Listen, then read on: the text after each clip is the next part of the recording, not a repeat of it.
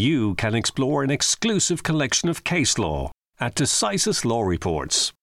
Browse a comprehensive collection of nearly 14,000 reports of Irish legal judgments delivered since 2011. Visit decisis.ie to find out more. Hello, and you're very welcome to episode 43 of The Fifth Court, a podcast on legal affairs presented by myself, Peter Leonard, barrister. And myself, Mark Tottenham, barrister and editor of Decisis.ie. Mark, good to see you as always. And last week you will recall that we had an interview with two representatives of the court service, Solicitors Patricia Hickey and Gary Lee, and they told us about all the wonderful work they're doing to try and boost inclusivity in the courts, make it more accessible for people who need to access justice. Yeah, it's very interesting to hear from the practitioner's point of view because you wouldn't be aware necessarily of that work going on behind the scenes. Let's say hear to the wonderful work they're doing. Well, today we are going to talk to another solicitor, and this is Barry Creed, who is a partner in McDermott, Creed and Martyn. As the legal year came to a close at the end of July, Gary placed an intriguing post on LinkedIn in which he challenged in 20 bullet points various different issues that are occurring to the legal community and the legal profession and what it's like to be a solicitor in practice. He has loads of ideas and we said we got to bring that man in and have a chat with him. Mark, are you looking forward to this? Definitely. I think he's a very thoughtful individual. I like his 20 points, yeah. Yeah, I think what Barry has to say is going to resonate with a lot of people. So stay tuned, folks. It's going to be a really good interview, I think. But first, we are going to discuss three cases that you have identified on the Decisis website. The first case concerns a financial institution and a mortgage over a property, and this was to do with the exercise of the power of sale. The register owner applied to the court for an injunction to stop the auction of this property. This is the case of Farrington versus Promontoria, and this is a decision of Mr. Justice Simons in the High Court. So, as everybody knows, if you have a mortgage or a charge over a property, then, if you don't keep up the payments, the mortgagee or the chargee is entitled to step in and sell the property. In this case, the registered owner obviously felt, I need to try and stop this. So he applied to the High Court for an injunction to stop the auction and raised whatever arguments he could. But the bottom line here was the fact that it wasn't his own dwelling house. It was a dwelling house, but he didn't live there. And in fact, it had been vacant since 2018. So, the first test when you're looking for an injunction is there has to be a serious issue to be tried. So in circumstances where the mortgagee was able to show that it had the statutory power of sale, that had arisen, there was no prejudice for the borrower, and so he failed at the first hurdle. Our second case is also a decision of Mr. Justice Simons, and this is to do with the Residential Tenancies Board, and they ruled that a notice of termination was valid where the landlord had received a complaint about antisocial behaviour by a visitor to the property. However, the tenant appealed this decision to the High Court on grounds that they could not have prevented the behaviour in question. I'm very curious about this case. This is the case of IHEA, I think it is, or IAHA, versus the Residential Tenancies Board. And as I said, a decision of Mr. Justice Simons. I think it's IABA. And the IABA, okay. Yes. And this is a case that obviously one of the many grounds upon which you can seek to evict a tenant or exclude them from the property is they're engaging in antisocial behaviour, particularly I suppose where a landlord owns a number of properties that are near to each other and there are complaints from tenants of loud noise or drug use, whatever, the sort of activity you wouldn't necessarily want to have nearby. I'm not saying that that's the particular behaviour in this case. So the next time you come into my house and hit that karaoke machine again, I can ask you to leave. Is that what you're saying? I don't think that'll go as far as the Tenancies Board. But the issue in this case, and the reason why it was challenged in the High Court, was that the antisocial behaviour complained of was not by the tenant herself, but by another person in the property. And she said that there was nothing she could have done. This was antisocial behaviour that had taken place that she couldn't have known about in advance. She hadn't acquiesced in it. And in the circumstances that the notice of termination wasn't valid. And that challenge, in fact, was upheld by the High Court. They said that really where in the circumstances where the tenant couldn't have done anything about the antisocial behaviour, that sounds like a just outcome. Yeah, I think all right. It's definitely the right outcome. Yeah. Okay, our final case is a criminal one involving whether there had been a conviction of fisheries offences. Well, there actually had been a conviction, but the sentencing court ordered that the offender's catch and equipment be confiscated. The value, however, of the confiscation amounted to over 350,000, huge amount of money, a big loss for this poor fisherman.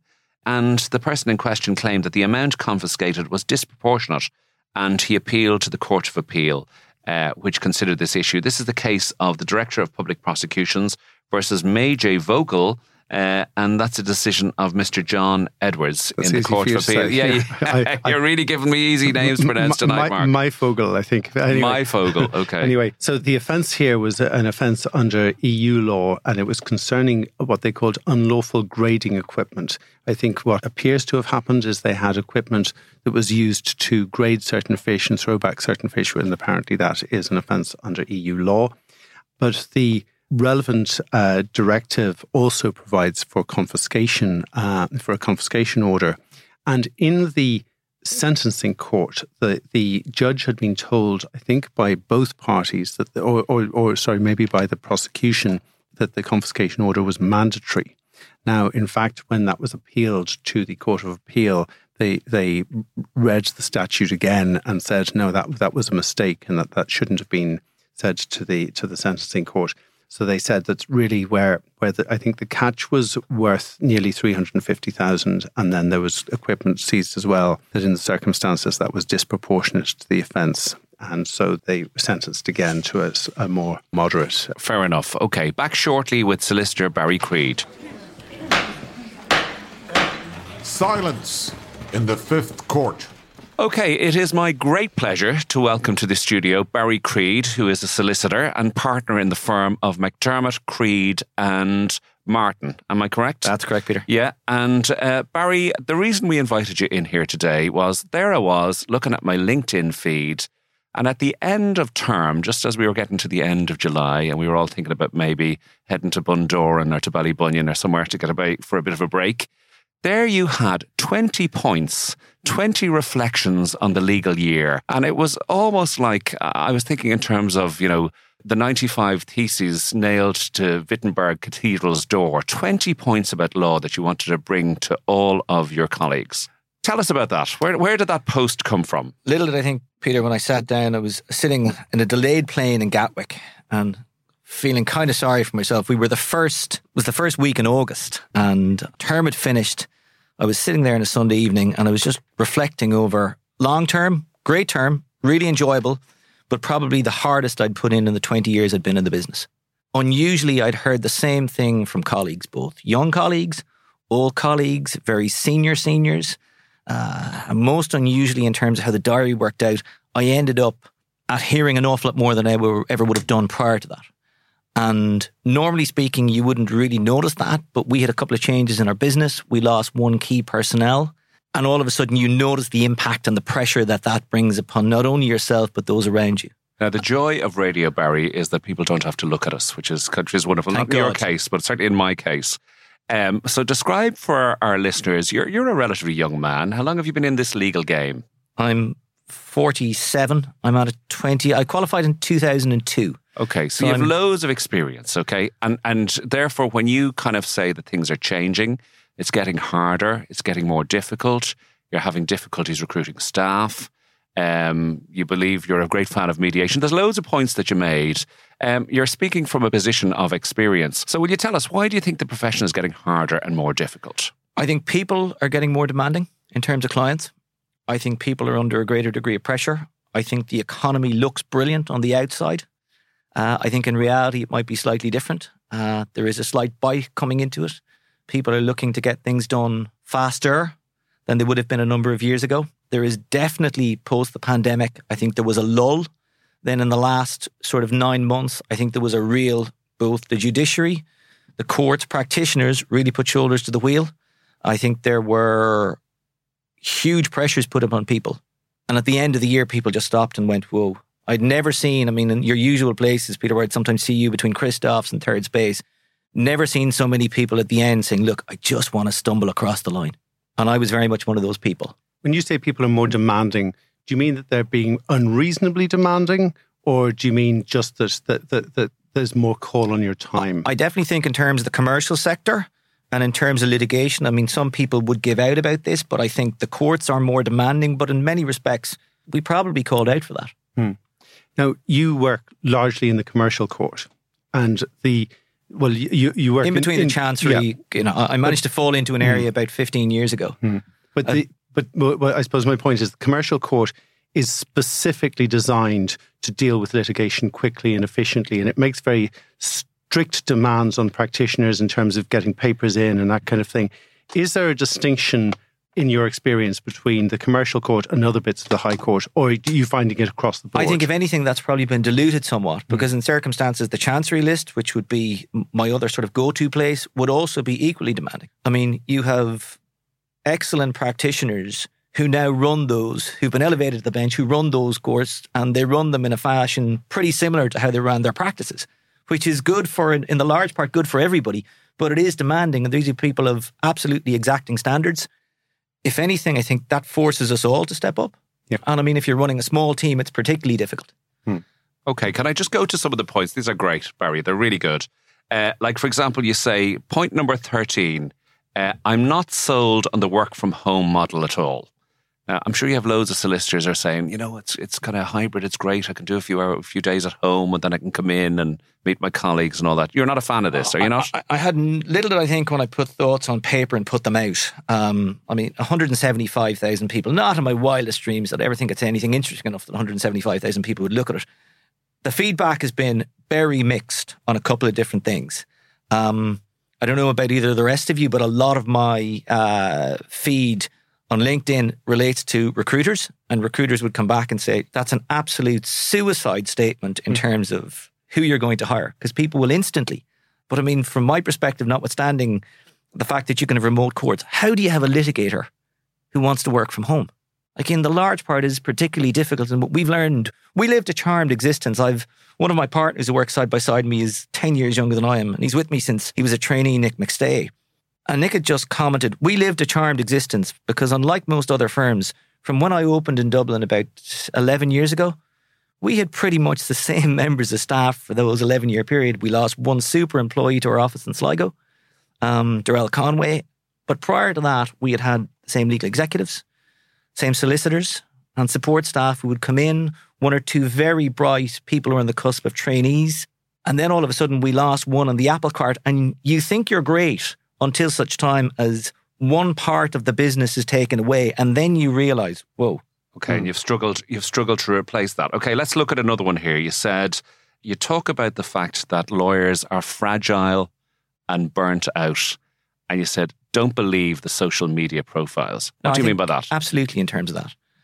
I think as a profession, we all wear pretty hard cloaks, and I think it is dangerous to come across in any ways vulnerable. And I have to admit, I wasn't vulnerable when I put that out. This is just a comment in terms of from colleagues and good colleagues who I would have, come in contact with in the previous year. I do a little bit of regulatory stuff, and people who had found themselves in difficulty, probably somewhat unfairly, and the pressure that they found themselves under, that brings it to a whole other dimension. And people who are practicing for a period of time, I think it's a bit, sad to hear them say, look, God, I'd love to do something different. But when I see all those wonderful smiling faces on LinkedIn and Twitter and people who look like they're having a great time, am I getting this completely wrong? I think, look, it's you have to put out a persona, because remember what LinkedIn is in the large part. LinkedIn is an advertising. It's an advertising. It's like the curse of hello, isn't it? People who want to show that they've got the perfect lives, and they're basically below the surface. Things aren't necessarily quite as wonderful as they were. And I think that's a very honest statement. That is exactly how it is. Point number 7, Barry. Sad fact, but the blunter and more direct you are, the more likely you are to get things done. I think I'm not particularly proud to say that, but I think I've become more robust as the years have gone on. And in some respects, I would have found that the more direct you are with both colleagues and elsewhere, probably the more likely you are to Is the achieve a profession result becoming faster. very aggressive? I think it's been aggressive for a period in time. And I think if you can manage to control that aggression, I mean, there's no need to ever wander into the realms of being unnecessarily rude, but on the same hand, you can be direct. And, if you can say something in 5 minutes, let's not meet on 3 occasions to do so. Okay, you say you're still a fan of the split profession. Whether that's unpopular or otherwise, I would be. I think one side of the house brings something completely different to the other. certainly that was one of my focuses in terms of the last term, with a number of different trials. And I mean, I was very fortunate. I worked with people who I would consider to be at the absolute top of their game.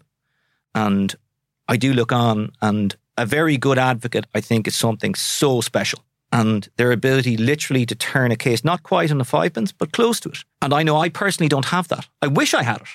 But I mean, I would have had a different career path if I felt that I did.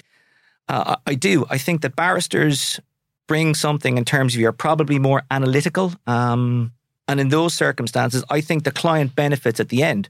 What you aren't, of course, even in court, is you're not client facing. And I say that in circumstances whereby you've got a solicitor sitting in the front bench who's looking down at the client who's watching how the case is going. So you've got a barrister who never... I mean that, absolutely. And I mean, some of the most talented people at the bar that I'd work with would all say I could never be a solicitor. But, I mean, do you use barristers for a number of different... I mean, I'm just wondering, you talk about somebody who turns a case on a 5 but I mean, people use barristers for other purposes, like writing opinions, sort of specialist legal advice and that kind of thing. Do you... in terms of the range of people you use, is there room for merging the professions, or a half merger, or the hybrid model that was being touted a few years ago? I mean, you talk as if it's a sort of binary issue, but I mean, I think there's room for chambers if run properly. I think that would be of major benefit to both the profession and indeed Joe Public. I think if you could have in-house specialisations doing particular things, you could turn it out an awful lot faster. And is that have you dealt with London chambers and that kind of thing, or are you just observing? I've had an unusual number of years, which sort of brought me all over the place, from Norway right through to Malta to London in particular, and the Isle of Man, most unusual place. And that's why I would definitely think that there is the London model I really like. I think how they do it, and the fact that you can go and you have, for want of a better word, a point of contact in terms of a senior clerk. If you can't get the person that you want, if you can't get a Mark, if you can't get a Peter, you will go to somebody to say, well, here is somebody that I would recommend to do that. And I think there would be a benefit for all of us in terms of that. I don't think it'll happen. I think we've talked about it for long enough, and I don't think that it particularly will. I think there will be interest groups on each side that won't want to do that. Okay. Barry, another thing you said, which I found interesting and kind of intriguing, and I'd like to tease out with you. You said the title senior counsel should be bestowed sparingly. Well, there's no point trying to be delicate at this point in time, because I mean, I've taken the what criticism. Do you mean by that? I've taken the criticism from various parties. I said are you to talking Mark, about solicitors, or are you talking about barristers here? I said to Mark just before you walked in, Peter, that it was one of those unusual ones whereby some of the most capable people I know who were at the most recent call emailed me subsequently, said, I really hope you're not talking about me in terms of that. And I genuinely wasn't. I just think for me, and maybe this is of my age and vintage, the title senior counsel was on the basis that it probably wrongly so. It signified advocacy and people who were within court. And I do think that elevated it to something. I know you've got a slightly different thing in France where you can have a maître who is an expert in a particular area. We now have that. From my perspective, I would stand over. I mean, quite open and honestly, do I think I have or will gain the knowledge base to be a senior counsel? I don't particularly think so.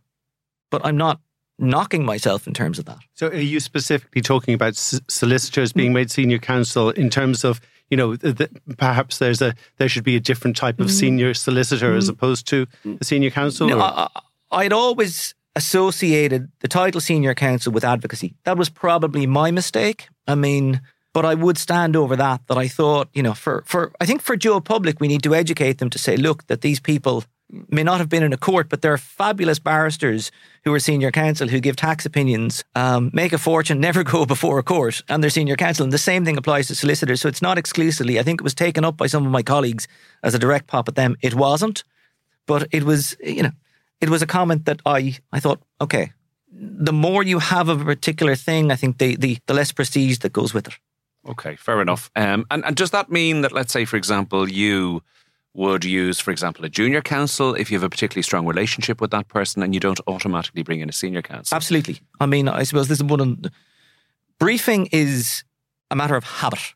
And that's, I suppose, been one of my... I found it difficult to break that habit, that I would have certain people who I would have built relationships with who I would literally trust to the end. I've been very lucky. From when I came to Dublin, I formed relationships with people who I considered were my professional better. They were, absolute experts in particular fields. We've managed to keep that relationship. There are occasions where I can't afford them and I've cut my cloth accordingly, but I would say that to them. But yes, no, I would have a set, not quite stable in terms of who I go to, but if you have people who are personable, good with clients, that's a huge thing. Somebody will never let you down. I think sometimes the phrase a safe pair of hands isn't really given as much importance as it should. Let's tease that out a little bit because, I mean, I think we like to think of the law as a meritocracy and those that are the best will succeed, etc., and will get picked up on and get noticed. But it can be the most traditional of professions. And it can be the case that, you know, people who, you know, to the surprise of many are regularly hired by kind of solicitors who seem to have a very strong loyalty to them. Isn't that often the case? Maybe I'm getting into a little controversial territory here, Mark. What I would say to you certainly there is like, I mean, anybody do they look around and say, you know, is this, I mean, like if you were managing a premiership team, like you'd put your best winger on the wing, wouldn't you? Yes, but I would have certainly considered that anybody that I've briefed would be at that pinnacle of their game. And I don't say that tritely. I mean, these would be people who, again, it's a different horse for a different course. It's no different than choosing a mediator. Like, there are certain people who I would never attempt to bring a mediation to or nominate them as a mediator in any way, shape or form, because you know in an instant they'll have no interest in that type of area. They won't have the temperament for the people, whereas there are other people who are ideally suited for it. It doesn't necessarily mean that they'll be particularly charming, nice to the people involved or otherwise, but they'll be effective. So what you don't want is you don't want a commercial mediator for a building dispute in Monaghan. And I mean, I'm in the very fortunate situation I deal with both. And in the last term, I saw the different modus operandi of different mediators. And it's a real skill. And I was really slow to the party. Okay, good. Really interesting, Barry. Sorry, Mark. Well, I wanted to move on to point 18. Ireland is a brilliant venue for litigation. Discuss. Yeah, I say that in circumstances, aside from the Ireland for law, it wasn't about that. Again, most unusually given our size, the last year has brought me to various different jurisdictions on 2 different cases, a real privilege. But on the same hand, you do get to see how different things operate in certain places. I don't think we fully appreciate the quality of our own judiciary, the quality of our court service. Not all the facilities are brilliant, but they're a damn sight better than a lot of other places. And having seen even London to an extent, but in particular other jurisdictions where you'd see the Isle of Man was an eye-opener for me. It's like a provincial courthouse in an Irish town that hasn't been done up properly. Malta, a further step backwards, Ireland in the 90s. And you sit and take a look at what we've got and what we can do. I mean, there's a reason that the number of multinational firms have come to Ireland. And I think that's a good thing. And so you think that our litigation system is serving the end user, the clients, well, at all levels or particularly at commercial level? No, I think it has improved very considerably. I think if you take a look at, and in fairness to the credit of the various people in charge of the lists, they have managed to move things along, and it makes our lives more difficult. But on the same hand, cases are getting on and Joe Public is getting into court, and not only that, but they're seeing justice in action. And if you don't move, you have a problem. And in some respects, we can't, cry that there's such a backlog, and then all of a sudden, if we're presented with dates and you can't take them, you can't have it both ways. Sure. Absolutely, you got to seize the moment. Will you tell us a little bit about your own firm, Barry? Like the size of your own firm. You work in the commercial area, and obviously you're swimming with a lot of big fish in that pond. Yeah, not that we deal exclusively in the commercial area. That would be, that I'd like to think that we do. We don't. I mean, we started out as an absolute traditional country firm, which was great. I mean, I cut my teeth in the district court going back 22 years ago. You're a Sligo man. I'm from Sligo. I'll always say, I'm hugely proud Sligo man. It'll always be home, but I'll never necessarily live there. And that would be the phrase that I have. But I love Sligo. I love going back to Sligo. We still have a great business in Sligo. A lot of my very old friends are in Sligo and will continue to be the case. I'm here about 10 years. So we have, we're slightly light on numbers at the minute, but we have, between 9 and 10 solicitors at any given time. Okay. Of which there are 5 partners.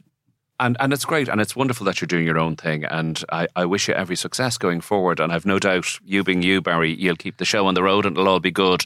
But we have had, let's say, discussions within this studio in terms of various shows. On one occasion, we had Dominic Carman who came over, and he was doing a report engaging with all the big firms, and he was predicting mergers between the big firms, and they're all going to come together, and it's all going to become a bit more competitive, and bigger is better, and lunches for wimps, all that sort of stuff. And here you have a small firm and you're doing okay and you want to keep it going. Just how do you see that in the context of these things that are happening? I think we're in a slightly fortunate situation that we're probably round long enough and we've got a particular market. So I know that there is a certain sector of the market that I knew 10 years ago I was never fighting for.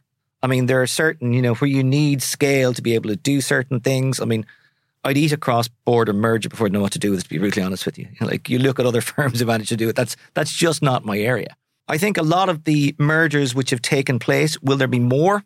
I think it will eventually come to a conclusion. I would certainly think if we've got a more choppy economic time ahead, it will be interesting to see what's the landscape in 5 years' time. I mean, what you can say at the minute is, just before I come in here, we've got 12,000 people, I think, on the roll in Ireland at present in terms of solicitors. I don't think that includes the Brexit pass in terms of the number of UK people who came and qualified here, but or got a practicing certificate, but aren't necessarily in the role and practice here. I do think that will be interesting. I mean, I don't think you have a large firm in the world that doesn't have some level of base in Dublin. I know others who have obviously come, who've invested very significant money, who've developed fabulous teams. I think they'll be here for the long haul. I would have thought that anyone who is here now is probably here. I think if there's choppier economic waters, people will contract. And in many respects, awful as it sounds, we probably never did better than in the recessionary years, given the type of work that I did. And that was, the recession was very good for us. Okay. And there you go. There is a tide that'll always rise a boat, isn't that it, Barry? And obviously that one was a good one for you. Okay, you're a proud Sligo man, and why wouldn't you be? One of the most beautiful towns in Ireland. Do you keep your eye in with provincial solicitors, your colleagues who are running the traditional practices around the towns and villages of Ireland? The story is they're having a really difficult time. And yet, we keep talking about LinkedIn all the time, but you're just bombarded with ads for recruitment, big salaries being paid for people who have recently graduated and qualified. And then you go down the country and your traditional solicitor is struggling. What's going on? How do you balance that? I think there's definitely a two-tier market. But I mean, just again, there's 7,280 in the last Law Society report. There's 7,280 solicitors in Dublin. As matters stand, there's 131 in the county of Mayo. Like, that's not proportionate in any way, shape or form. And we're lucky here on the basis that, look, it's the centre of economic activity. I think it's a bit unfortunate that it's become so much that. I would have hoped that there would have been, again, from our perspective as a firm, it suits, for there to be balanced economic development. I know we're going into a political discussion here that's not intended. But yeah, I think life is more difficult. I'd have very good friends. I'd have much greater friends in terms of country practices than I've ever had in Dublin. And I mean, I talk to them. We would be very proud of the fact that if there's a country firm who needs something done in Dublin and they're stuck, yeah, I think there's a collegiality when you go beneath the surface of the profession. There is. Like, people are still inherently good. Can you practice law at the level you want to practice outside of Dublin? And again, I'm reminded of Flor McCarthy, for example. Remember, he came into us when we were in Cork, Mark? He is operating, he took over a family business in Clonakilty in beautiful West Cork, and he decided he wanted to be a med-neg solicitor. That was kind of the area of law he was interested in. Surely not Clonakilty, there can't be a lot going on down there. Flor, not at all. He built up an online model that seems to have been very successful. So, I mean, is there going to be creative patterns? Go down to Castlebar, go down to Westport, and can you practice at the level that maybe someone like yourself would like to? I think it's possible, but your difficulty is it will be, I think it's area dependent. I mean, for my particular area, it is sometimes reactive. So, I mean, if you're dealing with an injunction or something such as that, it is particularly difficult. And this is one of the reasons that I came to Dublin. I mean, I had probably an entire change of the trajectory of my career. And, I don't know if you've ever had a really lonely professional day, but I had a really lonely professional day in March of 2010 when the then Mr. Justice Kelly wiped the floor with me. Only one? Well, no, it was one of those days where you look back and, you lose your sea legs. But it was probably one of the most important things that ever happened to me on my, in my entire career, because it was a day, and I will always remember it. Paul Gardner, in his own very inimitable style, wrote to me after to say, a most unfortunate outing. And what it was a car crash. I learned we weren't prepared. And that day, I made an absolute promise to myself that I would never go into any court, from a district court to a high court, without being absolutely. It made you stronger. That's what you're telling us. No question. Okay. No, very good. But Barry, sorry, Mark. was just going to say, I mean, you talk about the difficulties of operating litigation from outside of Dublin, but I mean, we do at least have the advantage in Ireland that you can get to most towns in Ireland within a few hours. I mean, if you were in the east of England or in rural France, you wouldn't be able to get to your capital city as quickly. I mean, you could live in Sligo and travel up and down when you needed to. It's less than 3 hours. Yeah, I think with difficulty. I think in terms of the pressure that's involved in court now, and I mean, I suppose I'm speaking with experience. I mean, I tried it for a period in time. It's a long time ago now, but in some respects, it is easier to do it. Also bearing in mind, not exclusively, but certainly a large number of the council that I deal with and have instant access to are based in Dublin. The central office is in Dublin. We don't have electronic filing in any huge way, shape or form. I know in certain areas, but it is just, it's, and I take my hat off. There's some brilliant practitioners down the country. Some of them are friends of mine who run, super practices in super areas. But I do think it's more difficult. Okay, probably certainly is. Barry, loads of food for thought. Your 20 points, where can you get those? That was a post you put out a long time ago. Is it up somewhere? Is it Ramblings of a Madman on LinkedIn is what it was. You haven't got it on a t-shirt or anything? No, that would be the end of it now. Okay, well that would be great. Come here, I've really enjoyed our discussion, and I think you've given us, it's been very broad ranging. It's been really, really interesting. Have you got a movie for us or a book that you could recommend to Yeah, certainly in terms of the book is the most unusual one. It's by a guy called Ryan Gattis, and it's called The System. And it's all about the criminal justice system in the United States. Now, it's fictional, but it is just one of those books that has always stuck with me on the basis of what can go wrong. It's well worth the read. Beyond that, then, in terms of movie, there is a thing called The Lives of Others, which is an East German movie about Stasi. And I loved it. I think it was Stasi. The good might eventually, come to the top. I hope that's great. No, very good. Barry, this has been really good. So Barry Creed, solicitor, thank you so much for coming in and being a guest on the Fifth Court. The Fifth Court will adjourn until next week. So that's all from this edition of the Fifth Court. We hope you have enjoyed it. Can we say a huge thank you to our guest, Solicitor Barry Creed, for coming in to us and telling us about the issues he's observed that are currently facing the legal profession. Mark, I think you really enjoyed this interview. Yeah, there was a lot. He said a lot. He had great takes, I have to say, and really interesting and spoke very freely. A really good guest, I thought. So before we go, can we just say thank you to our producer, Conal O'Moroyne, and to the great Lee Brennan, who has recorded this programme for us. So from me, Peter Leonard. Myself, Mark Tottenham. Thank you for listening, and we shall see you soon in the Fifth Court. Never miss a vital Irish legal judgment. Check out Decisis Law Reports, where you'll find a fully indexed collection of all Irish judgments delivered since 2011. Visit decisis.ie to find out more.